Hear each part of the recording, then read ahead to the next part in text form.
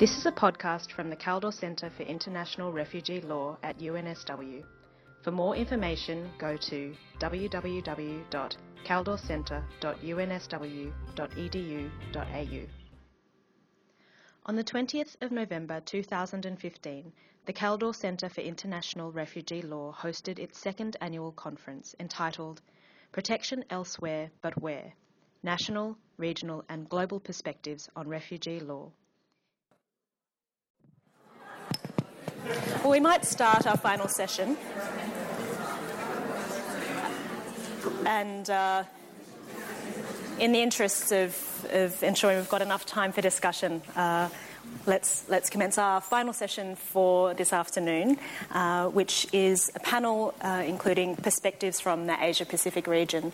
As we were planning this conference and we knew that it would touch upon issues of regional cooperation, we felt it was really important for us to make sure that we had a perspective from key countries within Asia reflected here, and so we're really excited to have these eminent speakers with us today to share perspectives from the region. To my left is Rafendi Jamin. He is the Indonesian representative for the ASEAN Intergovernmental Commission on Human Rights and was previously the chair of that Intergovernmental Commission. He's the Executive Director of the Human Rights Working Group, which is a coalition of Indonesian NGOs for international human rights advocacy, which is based in Jakarta. He received his Master's degree in Development Studies from the Institute of Social Studies in The Hague. And since 1992, he has worked as a lobbyist and an advocate on human rights, democracy and humanitarian issues in Indonesia, working both with intergovernmental bodies and with UN human rights mechanisms. And he specialises and trains in human rights and democracy in Indonesia, and we're very pleased to have him with us. Directly to my right is Deepa Nambiar, who is the Country Director of Asylum Access Malaysia, and that's an organisation that provides free legal advice and representation to refugees and asylum seekers in Malaysia. In that role, she works very closely with UNHCR and other members of civil society to develop policies and practices that promote fair access to refugee status determination procedures and to protection. As a representative of the Migration Working Group, she briefed members of the Malaysian Parliament from the opposition party on Malaysia's obligations under domestic and international laws in relation to rescue operations, something that we've been discussing in some detail today. And she currently undertakes research on nationality and citizenship laws in Malaysia as they relate to stateless Rohingya. She has a Bachelor of Law from the University of London, an LLM in International Law and Human Rights Law from Columbia Law School, where she was a Fulbright Scholar. And at the end of the table we have Professor Supang Chantanawaj, who is Professor of Sociology at Chulalongkorn University in Bangkok. And she's the Director of the Asian Research Centre for Migration in the Institute of Asian Studies at that university. Her research focuses on refugee, migrant worker and trafficking issues, and her work on cross-border issues primarily is concerned with questions of gender, health, education and the protection of the rights of displaced persons. She was previously the first chairperson of the Asia-Pacific Migration Research Network, and she's a member of the advisory committee of the International Refugee Documentation Network at UNHCR in Geneva.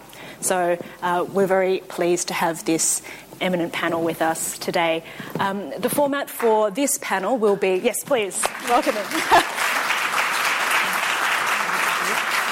Yeah, when you speak. Yeah. So we'll have a slightly different format for this panel. We'd like it to be more interactive and to provide a longer time for Q&A and to take questions from the floor. So I'll just commence with a couple of questions to provide a foundation for our discussion before throwing it open to questions from the audience.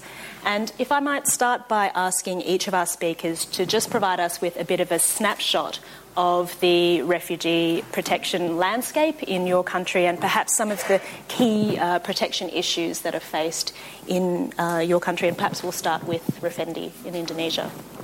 Okay, thank you. I don't know whether it works. Let us know if you can't hear. All right. I'd like to thank first, of course, to the organizers, the Caldor Center. It is an honor for me to be here, and especially to, I think, Renata and Andrew. Very nice. I missed the dinner last night. I just arrived from Geneva, straight to Sydney. So I apologize if I'm a bit kind of dizzy while listening to you this afternoon.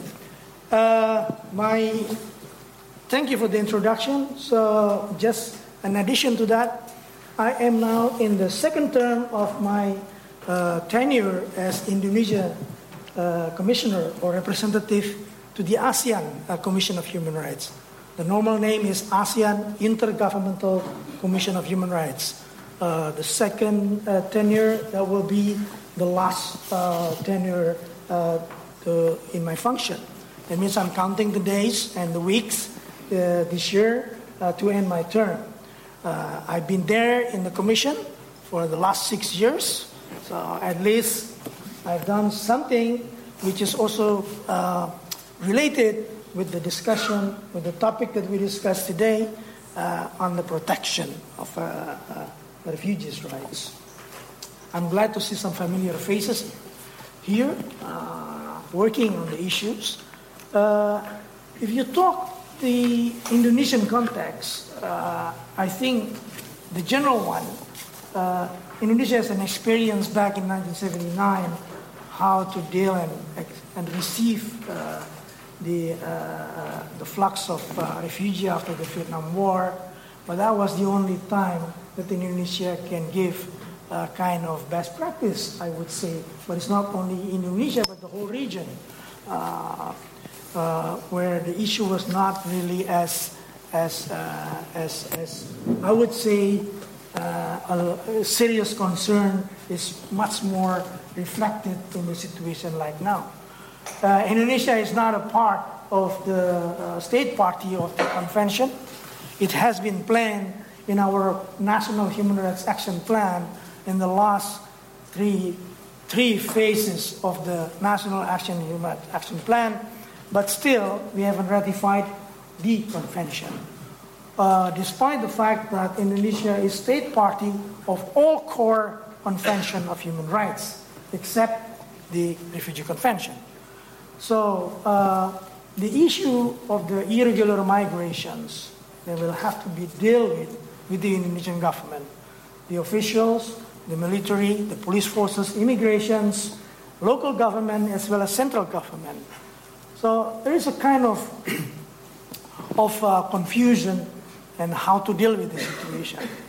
And I think it has been gone about 6 or more than 6 years, then the learning process is taking place.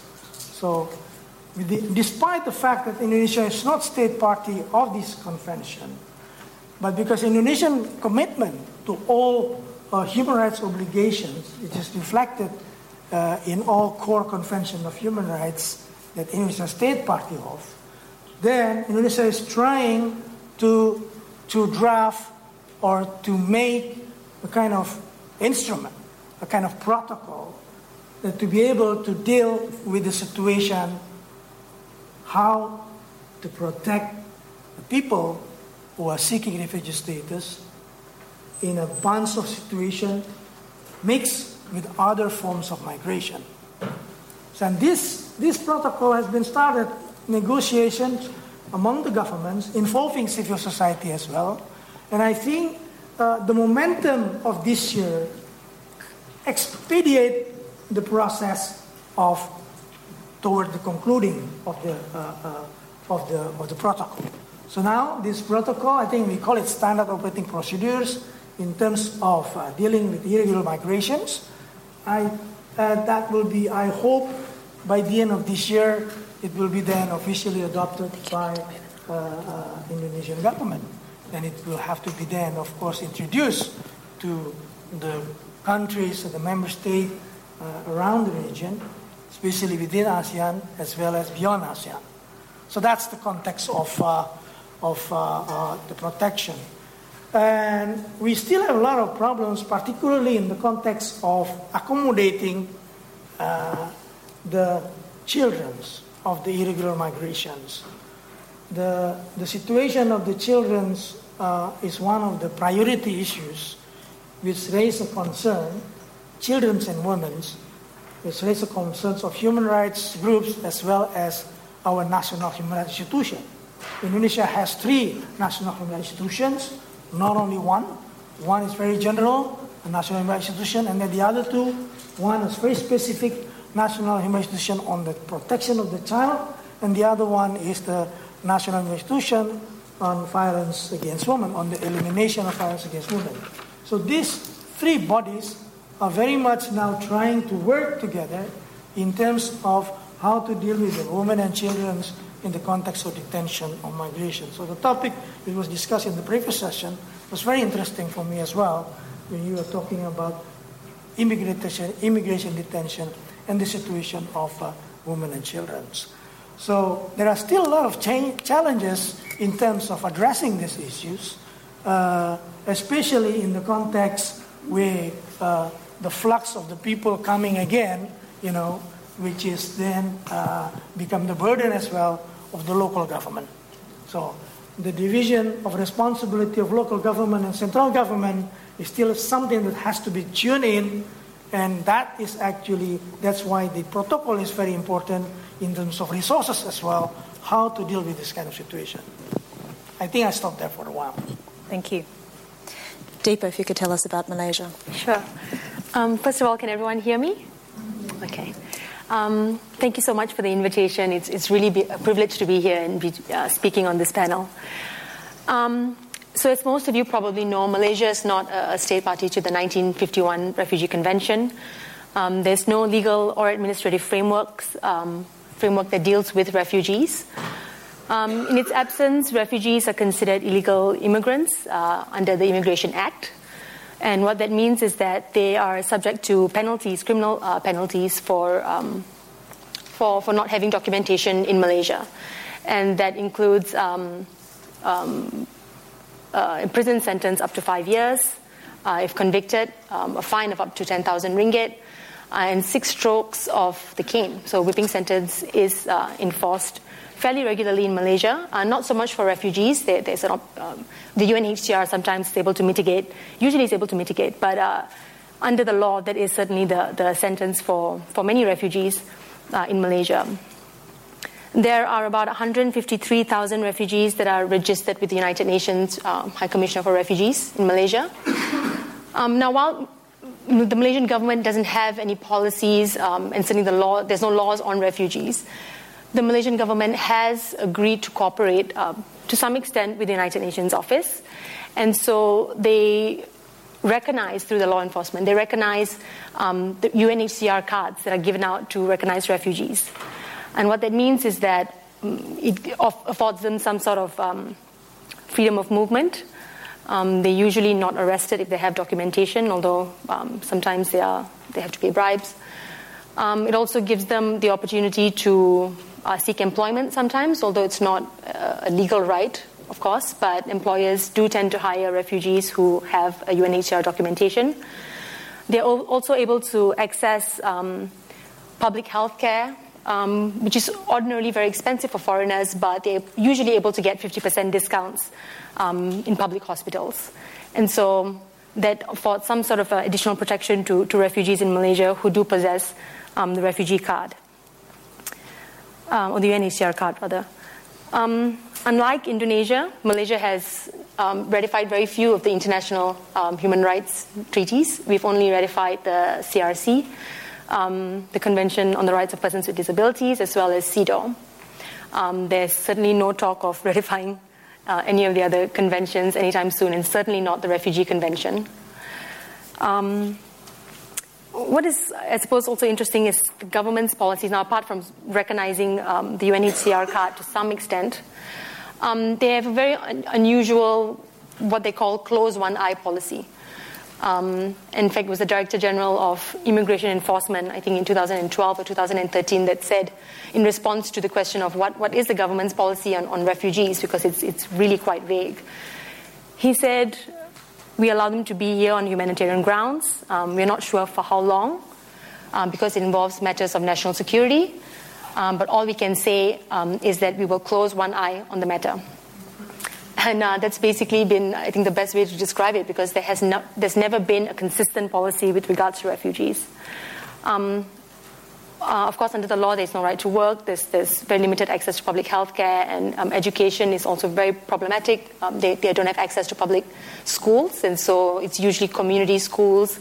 They're run by volunteers without any consistent curriculum, and that's how the majority of children, refugee children in Malaysia, get their education. I guess another current point that is worth raising at this point is, in terms of the protection of refugees in Malaysia, is that the UNHCR is undergoing a very big change in terms of its processing arrangements. And so RSD is no longer being conducted in the traditional way. Now, without getting into too much details, of course, I'm happy to talk about it if anyone's interested. But and there are many reasons for this change in policy. One of it, of course, being limited funding or reduction in funding, some issues of fraud that was happening in Malaysia, and also just the recognition that RSD is no longer able to give the same sort of benefits, is not able to give the kind of benefits that is worth the amount of resources that it's going into it. So certainly there's a lot of reasons for the change in policy, but the effect of this new policy is that in terms of the implementation, a new process is in place called the status verification procedure, with which it sort of effectively eliminates this concept of an asylum seeker. And the first time you approach the UN is the time that you are given a decision on whether or not you are a person of concern.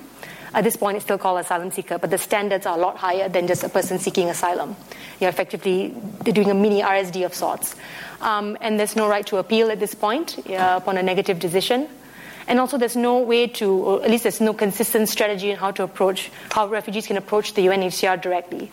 And so, and the reason I'm bringing this up in the context of a protection framework is because what it means is that there's going to be a lot of refugees, Syrians, Rohingyas included, who are not vulnerable, because vulnerability is one of the priority areas to get interviews, who will not be even able to approach the UNHCR, and therefore we're looking at a significant number of refugees who will not even be able to get UNHCR documentation, which puts them at greater risk of arrest and detention.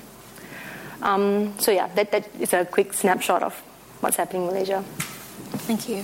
Super.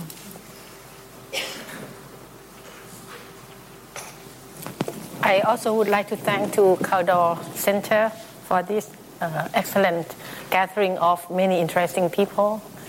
For the part of Thailand that I would like to share, I think that we have a lot of experiences in the decades 70s and 80s. We have more than 1 million refugees from Indo-Chinese states, Cambodia, Laos, and Vietnam. Cambodian is the biggest group. We share the border with Cambodia, and the influxes came in hundreds of thousands each time, while the Vietnamese came by boat, as boat people, and they went to many countries, and the Laos also share the same border. So during that period, Thailand worked closely with UNHCR, and many shelters were set up along the borders.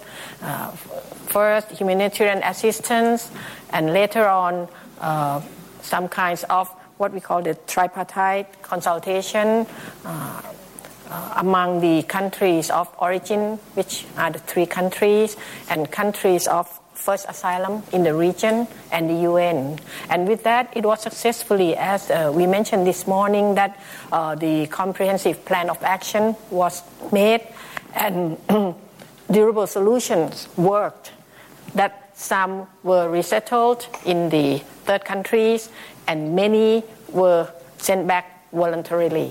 And it was a big voluntary repatriation program that was in the 80s and 90s.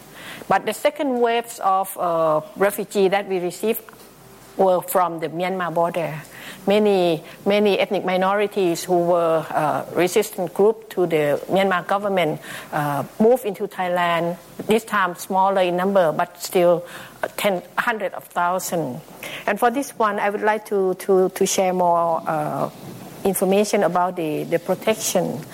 Thailand consider that this is a kind of temporary refuge because they escaped from fighting, and that one day they would go back home. So we set up what we call temporary shelters along the borders. At the beginning, more than 20, and because some shelters were too close to the border, and when they were fighting, shelling fell into the camp. So the UNHCR and the Thai government agreed that we moved on consolidated shelters, and now we have 9 along the borders. The temporary protection regime that we adopted, we continue the non-refoulement principle until now because fighting continues. And we provided humanitarian relief and assistance with the cooperation from the UNHCR and many donor countries. We have to make it clear here that the assistance to the refugee for shelter, for food, for many things provided by the international donors and mainly from Europe. The screening process continues. The first batch were screened in as genuine refugee, but we call them displaced person because Thailand did not sign the convention neither. And but what happened? The temporary shelter existed for more than 25 years. And this is what Jill Locher called it the protracted refugee situation, because many young children were born in a camp, and now they have 3 generations already. And when UNHCR tried to push for a good durable solution, which was resettlement, this was one of the biggest resettlement programs, especially to the United States. But what happened in this protection? In each family, they could not agree. The young people would like to go. The parents and grandparents would like to stay. And with that, fewer people can fill the quota up until now. And that created a lot of problem because the principle was the family resettlement, that if you go by family or the family reunion principle. But it is the opposite, that the family do not reunite in order to move together. That's a problem.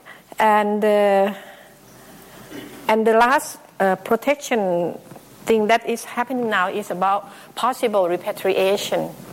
UNHCR has conducted what it's called a profile study. It's a survey to ask the refugee what are their preferences, whether to go back or to be resettled or to stay. And only 17 up to 20% of people are interested to return, which is quite low. But they have some conditions that they say that if return safety, dignity, and with good employment, those are the conditions that they would be more interested to return. And a significant proportion would like to stay in Thailand. And this is for their political movement, that they would like to continue their fighting. And for that, as Thailand has no policy for local integration, as in many other countries, this is not encouraged by the government. And the resettlement program, which was successful and resettled up to 60,000 people already, continue, but on individual basis.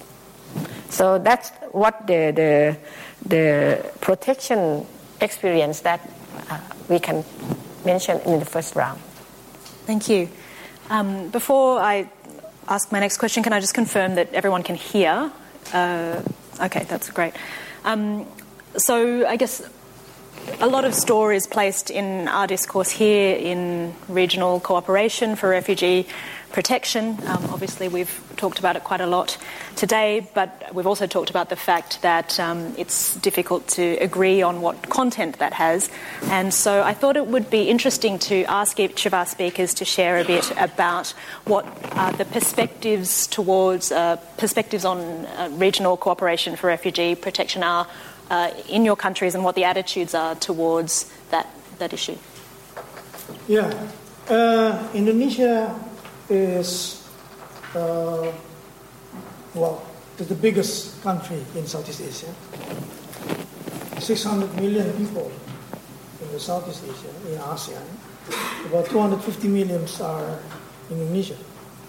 But it doesn't mean that Indonesia considers itself as a big brother in the region.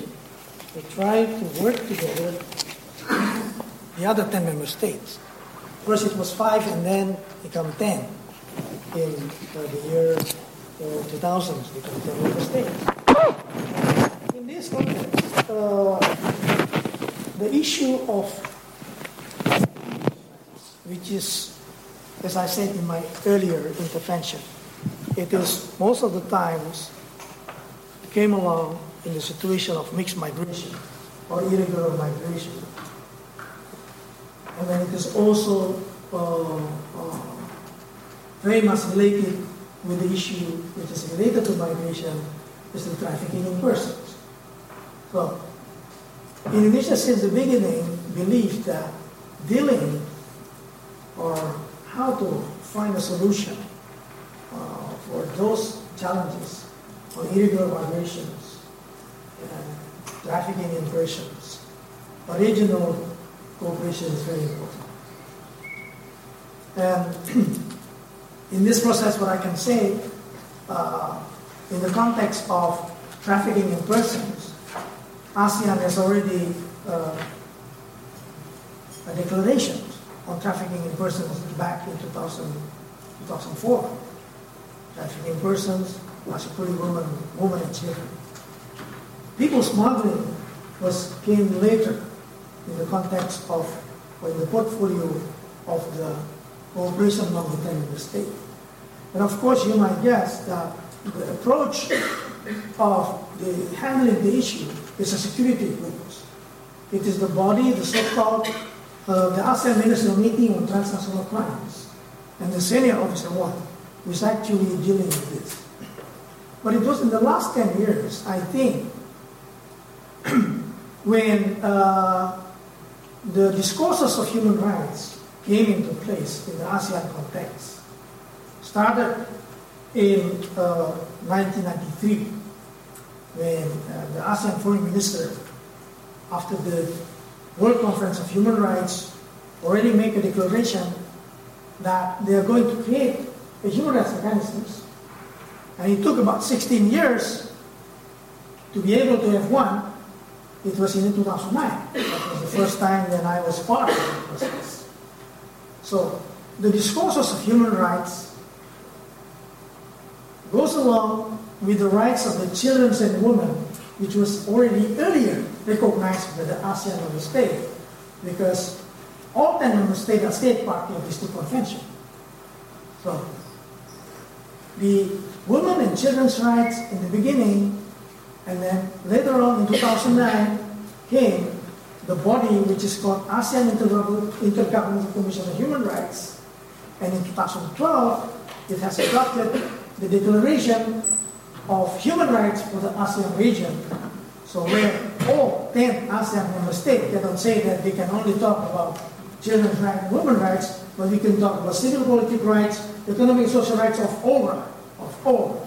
all human beings. Refugees' rights is also part of the protection norms in the ASEAN Declaration. So in this process, then, the notion of human rights becoming much stronger and stronger in the context of the security people working. So the last effort that I have done as an ICHR is actually then trying to work in tandem and in a close consultation with the people from the security on how to deal with this issue of protection of human rights. by handling and combating the trafficking in persons. Which then, because the Andaman crisis, there is also a kind of momentum, I would say a good momentum, where a regional cooperation is very important. Because at that time, I cannot afford now to say this thing, because this is so important. We were talking about solidarity. People was asking in May, what's ASEAN response on the situation of the Andaman crisis? And you see the first weeks of the response is towing away of the boat people, but then it was then led, even Indonesian Navy was also towing away some of the boat.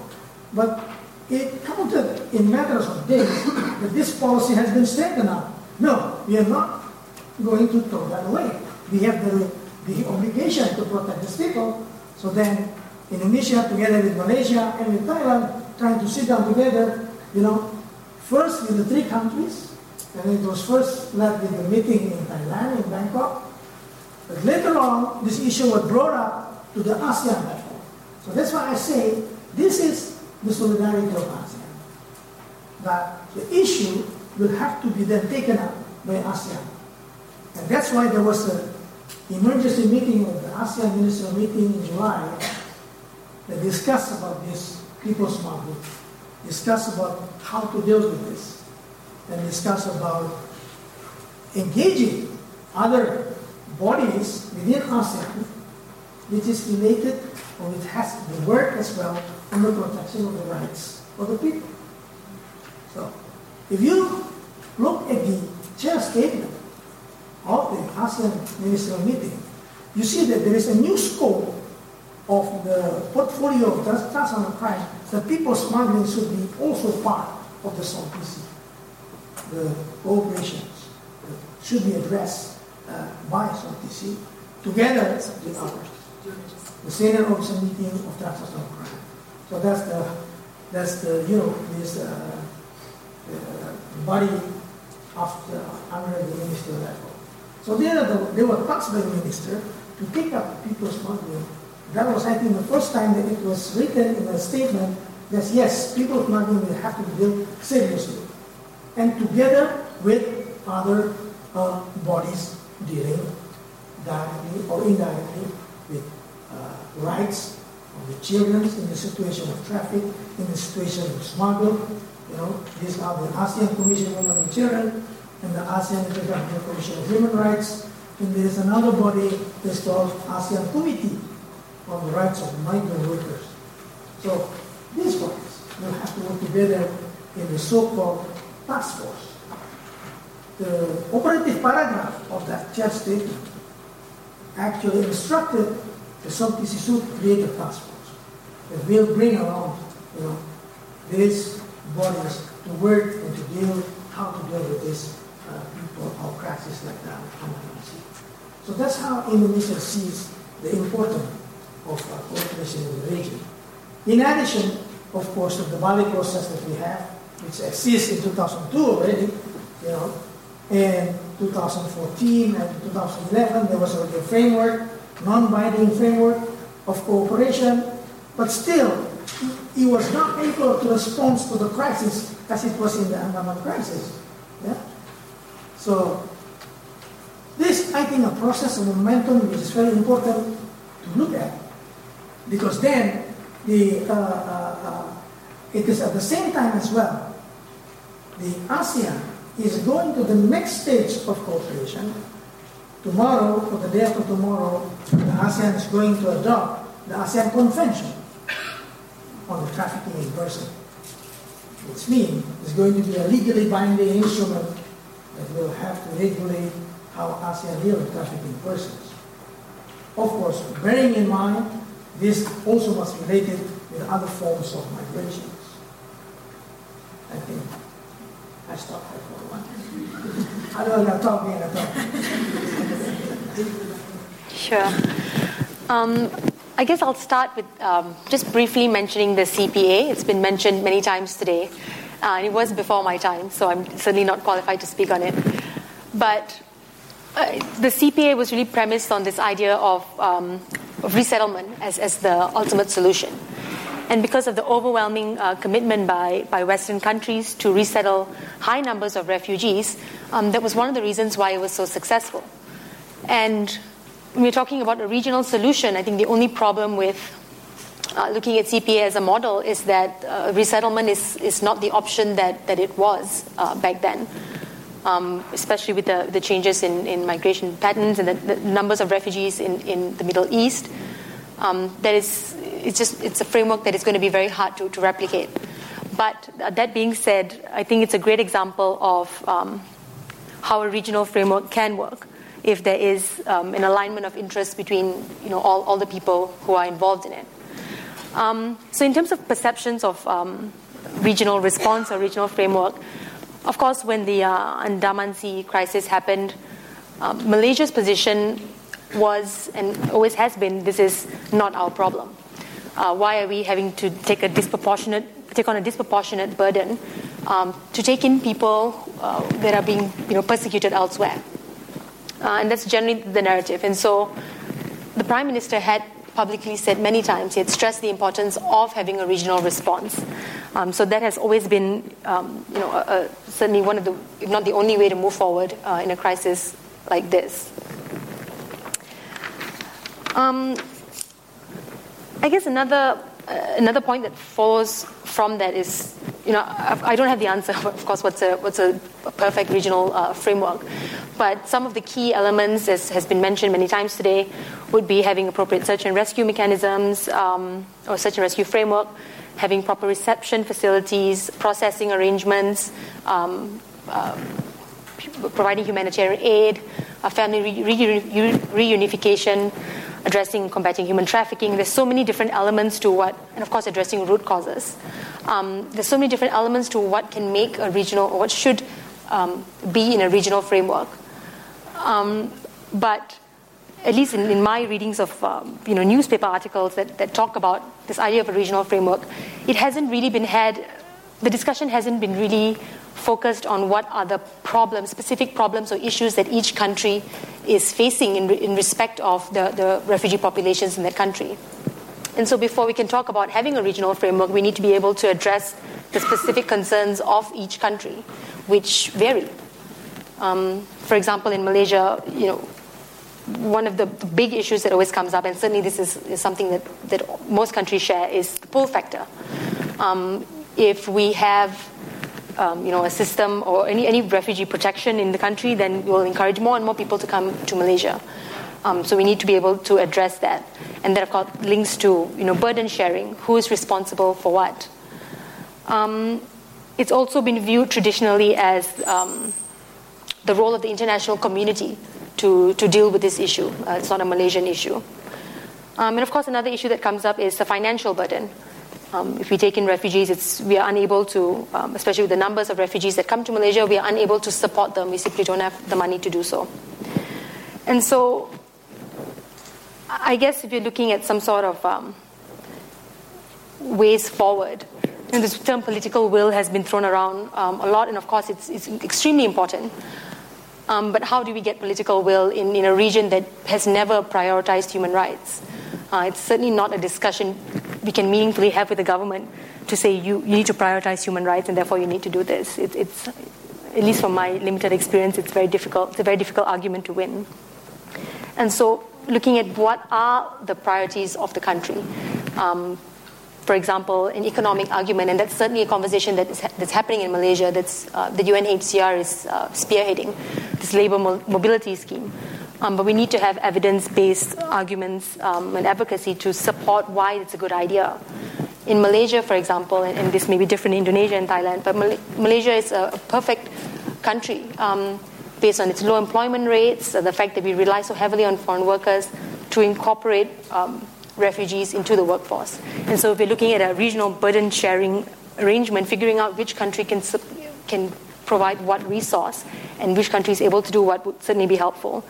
For example, Australia if Australia is somehow able to support some sort of, in terms of finances for development or labour mobility schemes in this region, it would certainly help in terms of refugee flows as well, because many refugees wouldn't leave Malaysia if they were able to get access to their rights in the country.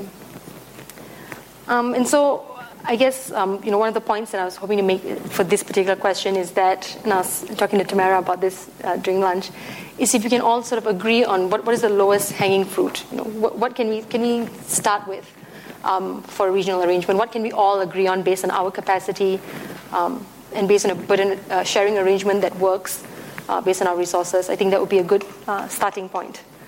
I think I'll end there for now. Thank you. I'd like to address the issue of challenges to protection. Guy mentioned about the migration refugee nexus, and more and more we can see what UNHCR call the mixed flows. That people who are moving around are not genuine refugee only, but there are people who would like to move for economic opportunities and for other reasons. And with that, it is a challenge that if you use the Refugee Convention in order to protect people who are moving, and among those people who are moving, they are of different nature. That is the biggest challenge now. I would like to raise the issue of the Rohingya in the Andaman crisis. That those people who arrived from the beginning, it is a mix of those who were former refugee and sent back from Myanmar to Bangladesh, and they were put in Cox's Bazar with some shelter, but they have nothing to do there, no job, and then they decide to go again. But this time they go by sea, so they take the boat and they go as far as Malaysia, and later on more people who are in Myanmar decided to leave. Some for economic reasons, because it's a mix, you see. They were discriminated, racial discriminated as Rohingya among the Arakan. In Arakan state, the Myanmar policy was to Arakanize the state, that Arakan people will be here and non-Arakan people are not welcome. So those people who were strong traders and strong farm workers were not offered job, and with that they tried to look for job somewhere else. So they decided to go. So it's mixed. You see, the reasons that the root causes that drove them to leave their place of origin or second place of origin are mixed, and finally they moved to the coastal area of Thailand, Malaysia, and finally even in Aceh of Indonesia. And when those people came, they were treated as illegal migrants according to the immigration law. So they were put in the detention center. And when more and more waves arrived, then the government instructed the Navy to tow away, or at least not allow them to enter the national water. And with that, when it became a crisis early this year, people start to raise that in this mixed flow there are at least three groups of people. One is illegal immigrants or irregular arrivals. Second, refugees. And third, trafficked victims. Because in the crisis we found that there were mass graves of people who died, the Rohingya who died in Thailand near the border and also died in Malaysia. And those people died because they were kept in kind of like a prison, and people who are involved in the trafficking ring demand ransom from the relatives of those people who are still in Rakhine State to send money, quite big amount in Thai baht. It is up to 60,000 baht. So let's say $2,000 US approximately. So that those people can be facilitated to go further to Malaysia. That's why the camps are very near to the border. But if the relatives did not send the money to the trafficker, then those people will be kept and starving and finally died. So with that, the third category of people who moved from among the Rohingya are the victims of trafficking. And now we need to bring in more laws, both international laws like the transnational organized crime with the protocol on human smuggling and human trafficking into consideration, and including the national law on anti-trafficking. Most recently in Thailand, the police arrested up to 87 persons involved in the trafficking. We don't know. I don't know the exact number of people who were screened as victims of trafficking, but they were processed to the shelter in the south of Thailand. And among the 87 persons arrested, they are mainly the local government people, the people from the municipality, people from the province, and many of them are Muslim themselves. So it is a Muslim network who facilitated and who exploited from those Rohingya people who are also Muslim. And with that, some court trials have been done. One case that was released, the head of the Songkhla province municipality was sentenced to long-term jail. And with that attempt to protect the Rohingya who are the refugee, the victims of trafficking, what happened? This is more or less like the case of the Australian this morning. The chief police who did the case, who arrested up to that 87 people, received a lot of threats. And finally, just last week, he resigned from his post, from being police, because he said he were not yet adequately protected by the government for what he has done in order to protect those people. It is like the Navy who take the risk by enforcing the law. So I would say that this challenge to the protection is now more and more obvious. What I would like to conclude now is that it seems that security will overrule the protection mandate of people who are moving, because refugees and other mobile people will be conceived as threats to national security. Second, more internally displaced persons will appear in the region because conflicts continue. Most recently, last 2 weeks, there were fighting in Chan State, heavy fightings and a lot of casualties. And those people are moving within its own state, like the Kachin. So they are IDPs. And with IDPs, UNHCR has limited role to do. It must be ICRC, and ICRC cannot do a lot in each country. And so I would see that the protection of refugees will be limited, and the number of IDP will increase. And the last point that I would like to say is about the regional solidarity. I'm not as optimistic as Rafendi.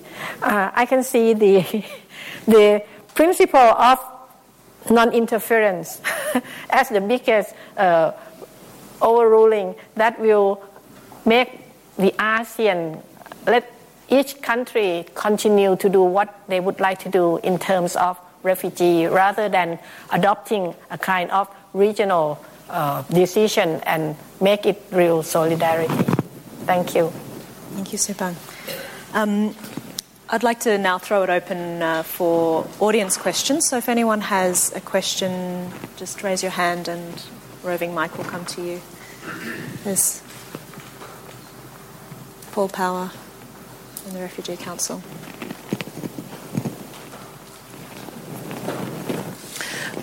Just wanted to ask a question of Rafendi and Deepa about immigration detention, and thank you for your comments, Supang, about immigration detention. Answered the question I was going to ask all three of you in advance.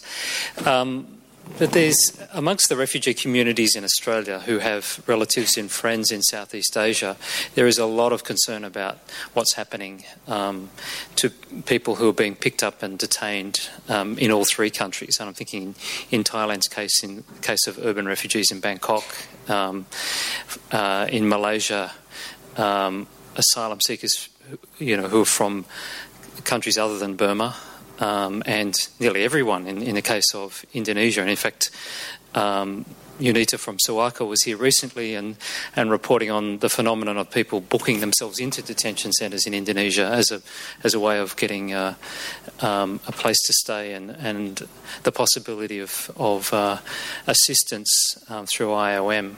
And also food. So I'm interested in your, or particularly Rafendi and Deepa, your perspectives on detention in your countries at the moment, and I don't know, it would just seem to, and I realise how hypocritical this is coming from someone from Australia, but it would seem that in Southeast Asia, that from the refugee protection perspective, what we're hearing from refugee communities here is that this is probably the number one issue, to sort of shift to try to begin to shift government thinking about the overuse of detention.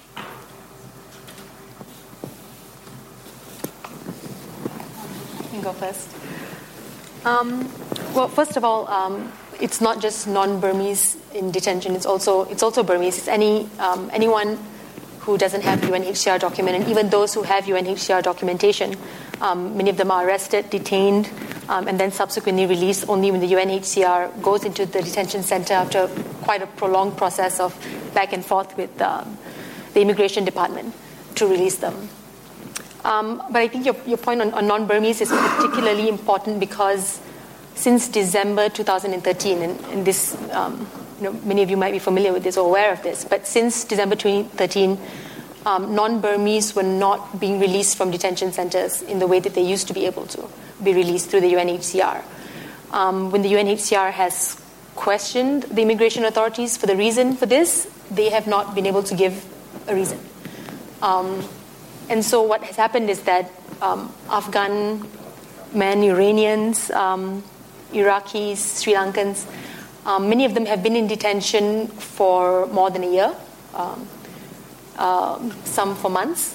The UNHCR, I think sometime in July, was able to release women and children from detention centers. But it was speculated, and of course there's really no confirmation about this, but December 2013 was when Scott Morrison paid a visit to Malaysia. And we're really not sure whether one has anything to do with another. I certainly won't imply that. But there's definitely some speculation that that might have something to do with it. But this is a policy that is ongoing and obviously very problematic. Even the UNHCR is not able to get information on this. On the point on people putting themselves in detention in Indonesia, I just wanted to bring it up in the context of Malaysia as well, because that is one of the three pathways now that the UNHCR is going to be able to is going to register refugees under this new process. It is, if you're a vulnerable refugee, you get access to UNHCR interviews. If you've been referred to by NGOs or only referred to by NGOs, and if you are being released from detention, you kind of fall under this pool of vulnerable or prioritized refugees. And so one of the concerns that we have in this, no reason to believe that it has already happened, but certainly one of the concerns that we have is that once this policy becomes public knowledge, that many refugees might put themselves in detention as well as being one of the only access points to UNHCR. So certainly it's very problematic. Detention has always been very problematic in Malaysia. We have thousands of people in refugees in detention. I think last year there were up to 1,000 children in detention. There are some positive developments in terms of children in detention, and particularly unaccompanied minors, in terms of dialogue with the government.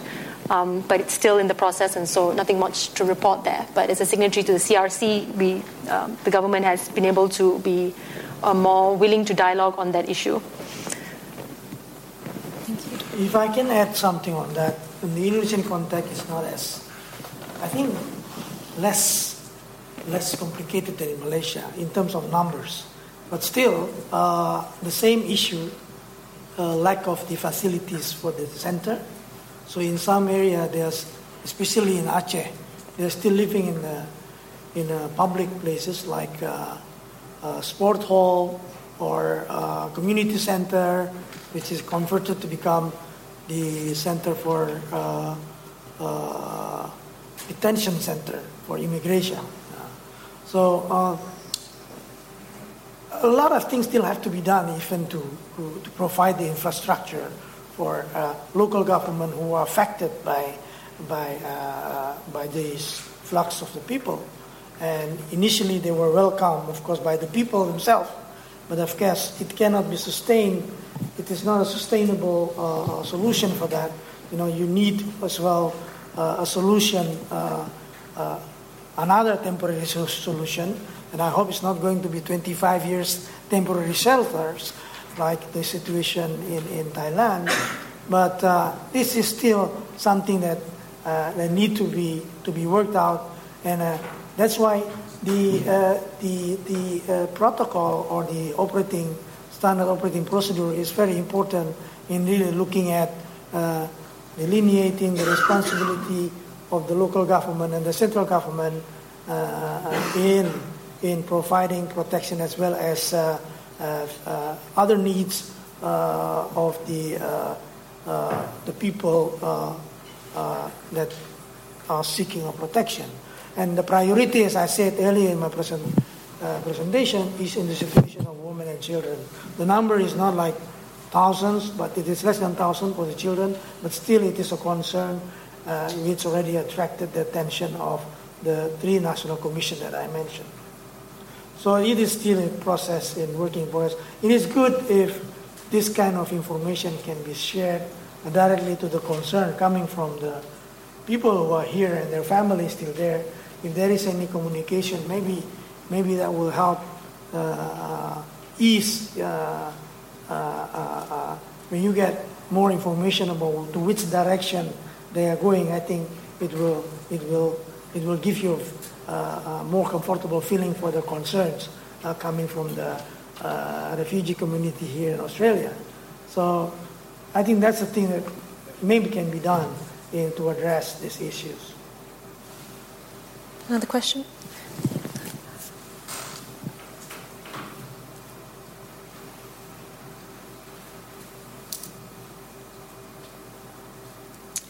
Hello, I'm also from the Refugee Council, so sorry to hog the floor. We've talked a lot today about the comprehensive plan of action and the lessons that offers us today as a framework for regional cooperation. But I imagine that the way Australia's behaved in the last few years has really destroyed a lot of the potential we would have had to play the same kind of leadership role today that we did back under that plan. So I'd be interested to hear from the panel about your ideas for the most constructive way Australia could enter into these kinds of conversations about regional cooperation without it coming across as here's Australia again marching in and trying to tell the region what it should do, or more looking towards a way that we could engage that in a manner that would be seen as by countries in Asia as constructive rather than Australia again trying to impose its will on others. Does anyone have a perspective that you want to... Supang, go ahead.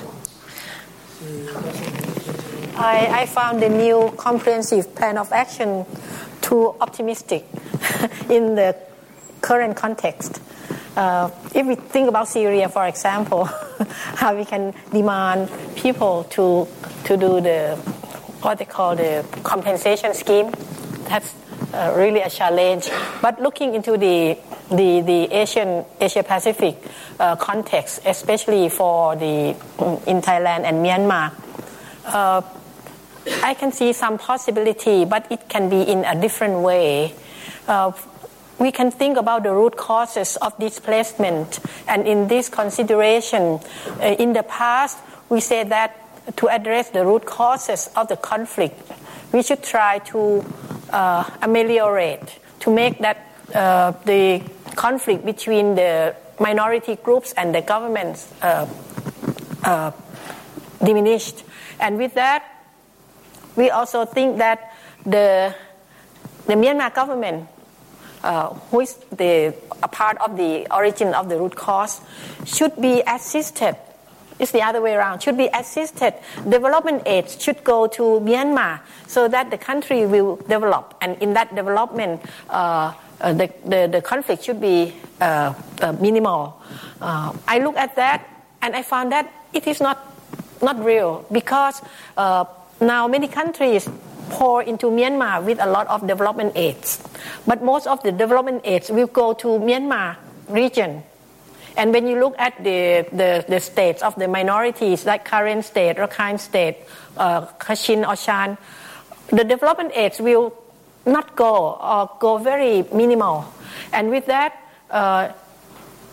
the minority people will continue to be minority. So I think that if there are some kinds of thinking about a new comprehensive plan of action, especially for this particular refugee group from Myanmar, we can think about a more even distribution of aid that can make sure that minorities who are disprivileged can have access to this aid, and that they can improve or develop their own region and their own states to the level that they do not need to fight and to live anymore. Comprehensive plan of actions. When you talk about plan of actions, then you talk about which body you're talking about, the comprehensive. In the context of this region, I think we have this Bali process, and we also have this ASEAN, right? So Bali process involves more countries than the 10 member states. In the Bali process, then you can also discuss about root causes, because then the situation of Rohingya is very much related with the situation in Bangladesh. So Bangladesh is beyond ASEAN. ASEAN, I cannot imagine now that ASEAN as a group come to negotiate with Bangladesh to solve the problem also of Rohingya as part of the ASEAN, right? But it can be brought in the context of Bali process. That might be more feasible. So I am more optimistic probably in the context of regional cooperation, because you see things moving in progress. You don't see it in the media, but you see, if you use an extra binocular, then you see there are things which is moving in progress. Even in my explanation before, ASEAN initially cannot respond to the Andaman crisis, But because of some movement from some member states, an initiative from member state, then it takes up the responsibility as an ASEAN. This is an ASEAN issue. Yeah? Although they don't want to call it as a human rights crisis, it is recognized as security and humanitarian crisis. So, but humanitarian in practice is about human rights, right? But human rights is too political. That's why it wasn't there. When the crisis took place, I took initiative in my commission to table this issue, despite the fact that the commission doesn't have a power to discuss country situation. But because this is a cross-border issue, I brought it into attention to the commission. Although the country in question will have to agree first whether they are going to be discussed on the table. So I didn't get the agreement. But they agreed to discuss in the informal setting. So we did discuss. We did discuss what are the challenges of Myanmar, how Myanmar see the problems of Rohingya, what are the challenges they have. It's shared by the whole 10 member countries. It is in the informal setting. But this is what I'm saying, moving forward to really, your concern is about non-interference, right? Slowly, in practice, these 10 member states will learn that non-interference should not be. It is a legitimate reason for the existence of intergovernmental organization, but it should not stop us to work together in terms of solving the problems that has a nature of a cross-border situation, right? That's why, in that context, going back to the plan of action, it is interesting to to look at the process of Bali process now. They're going to have a meeting in February again, after the relation is a bit tense between the co-chair and the chair, Indonesia and Australia. But now with the new government, there is a new hope. At least there is a new hope. Then when there is going to ministerial meeting in February in 2016, and way towards that, there's something concrete on the element of plan of action can be inserted. And that goes along as well with the adoption of the ASEAN Convention on Trafficking in Persons. Because the convention will be there, but it will also adopt the so-called ASEAN Plan of Action on the trafficking in persons and human rights. Right? So these are the things that I see that as an opportunity. As an opportunity in the context of regional cooperation. I don't know whether I convince you.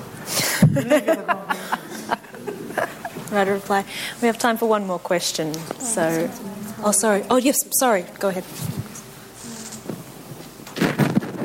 Sorry, just to quickly just add a couple of very quick points to your question, and I completely agree with Professor Supang. I think Australia certainly has a credibility issue in terms of trying to be part of a regional process.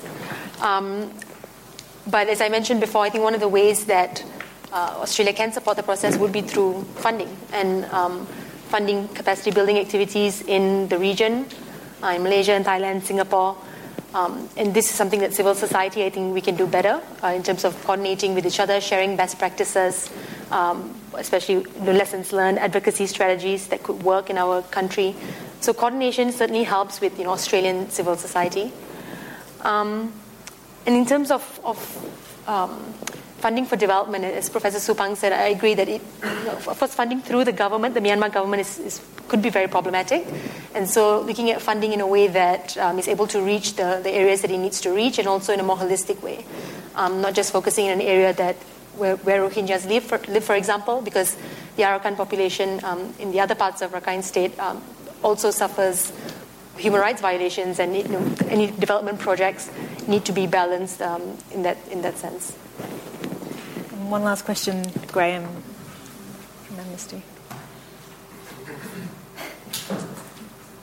It's great to hear from all of you, and I just want to get a little bit more perspective from you, I guess, around the Rohingya, and particularly because we've spoken a lot about resettlement as a durable solution, and yet you have a situation where Bangladesh won't allow any resettlement of Rohingya.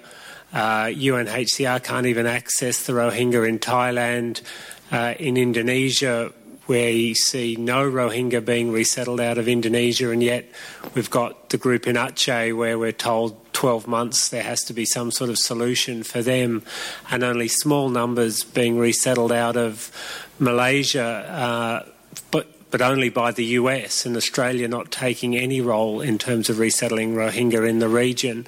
So in terms of that durable solution, it doesn't really seem to be on the table, and I'm just wondering if you think that's something that really needs a lot more advocacy if we are going to be talking about a new CPA and resettlement as being part of it.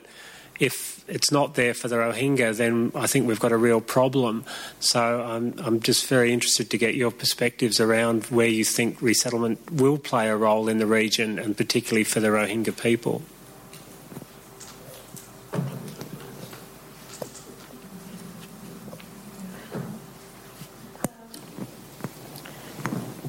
I consider this as both a challenge and a hope.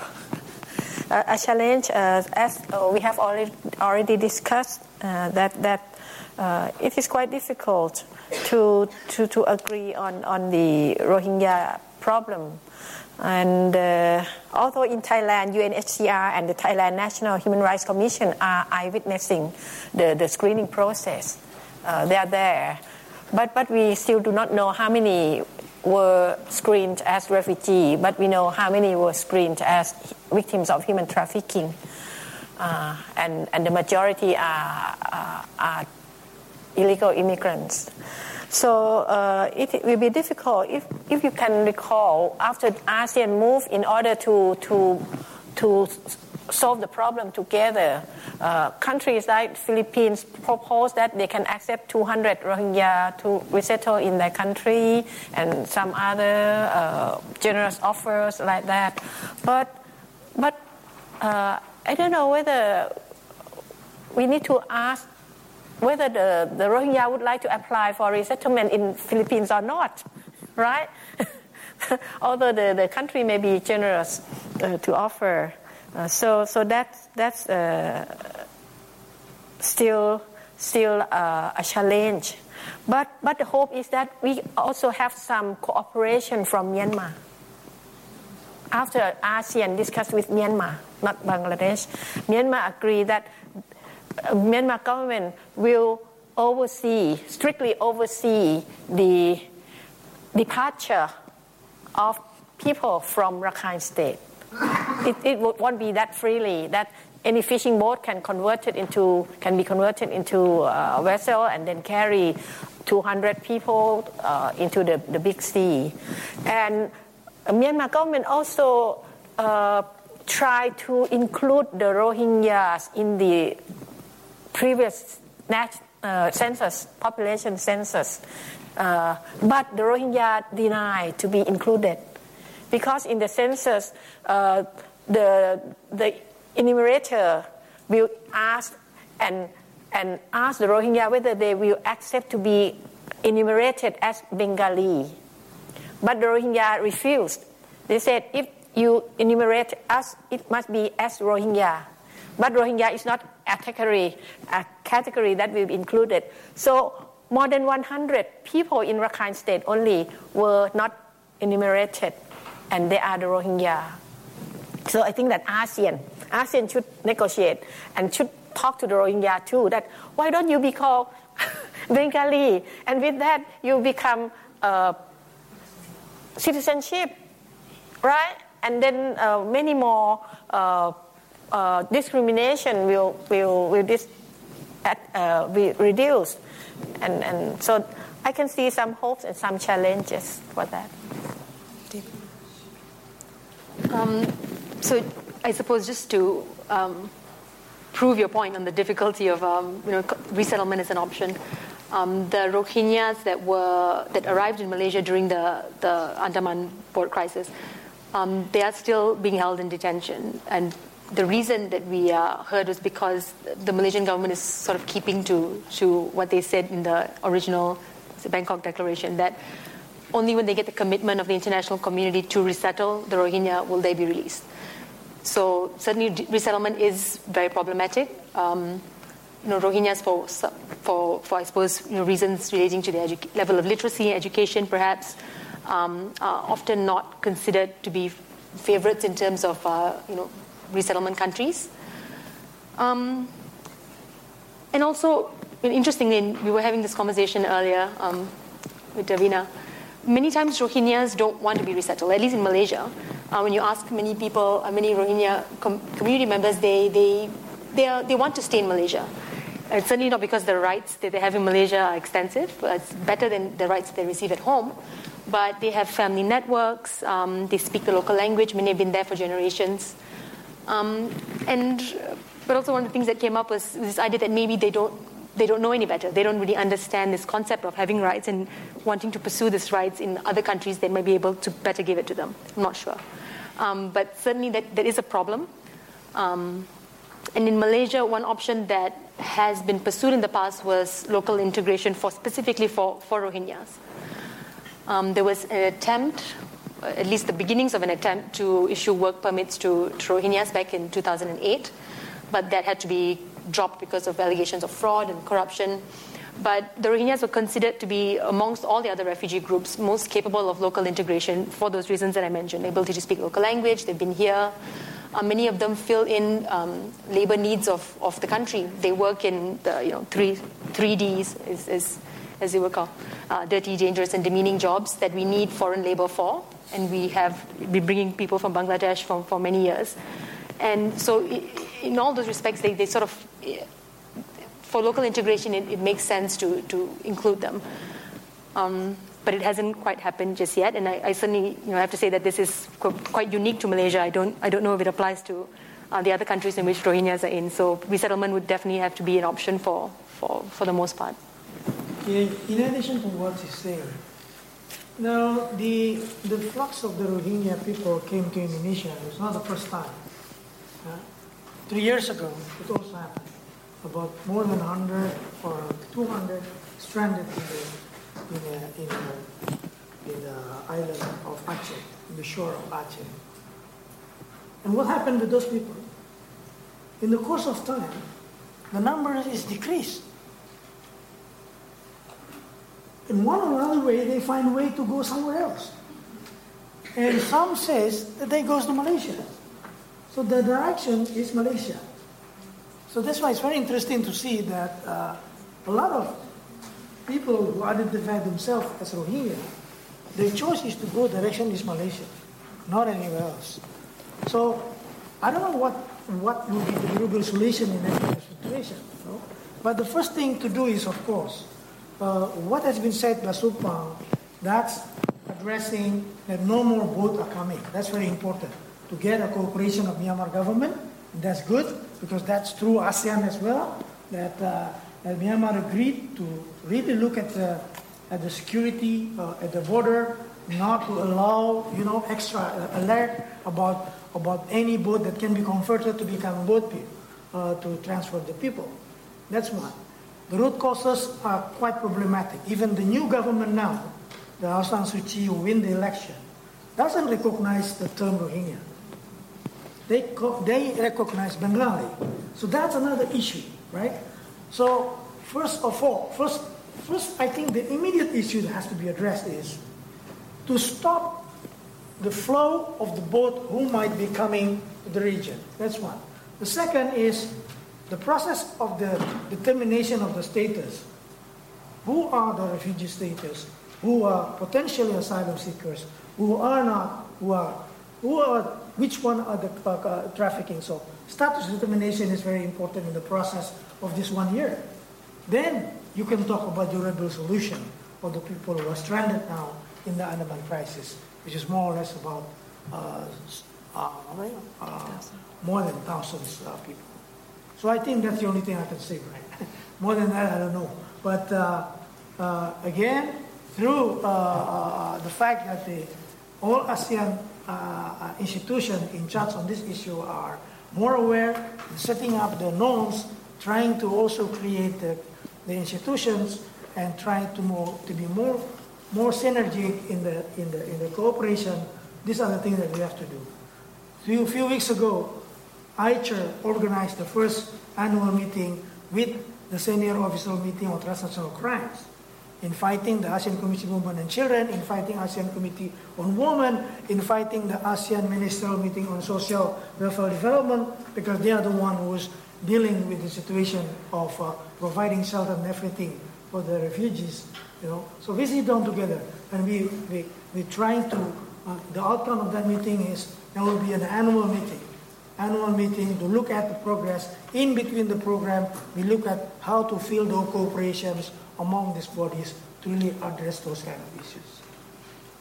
Optimistic views. Unfortunately, we'll have to draw this session to a close as we've run out of time. But would really like to thank our panel. It's been a fascinating discussion, and as Deepa rightly pointed out, we do want to promote regional cooperation for refugee protection in this region, we need to understand, it's vital to understand the concerns and the refugee protection landscape in countries of the region, and you've really shared with us fascinating insights in that regard. So please join me in thanking our panel.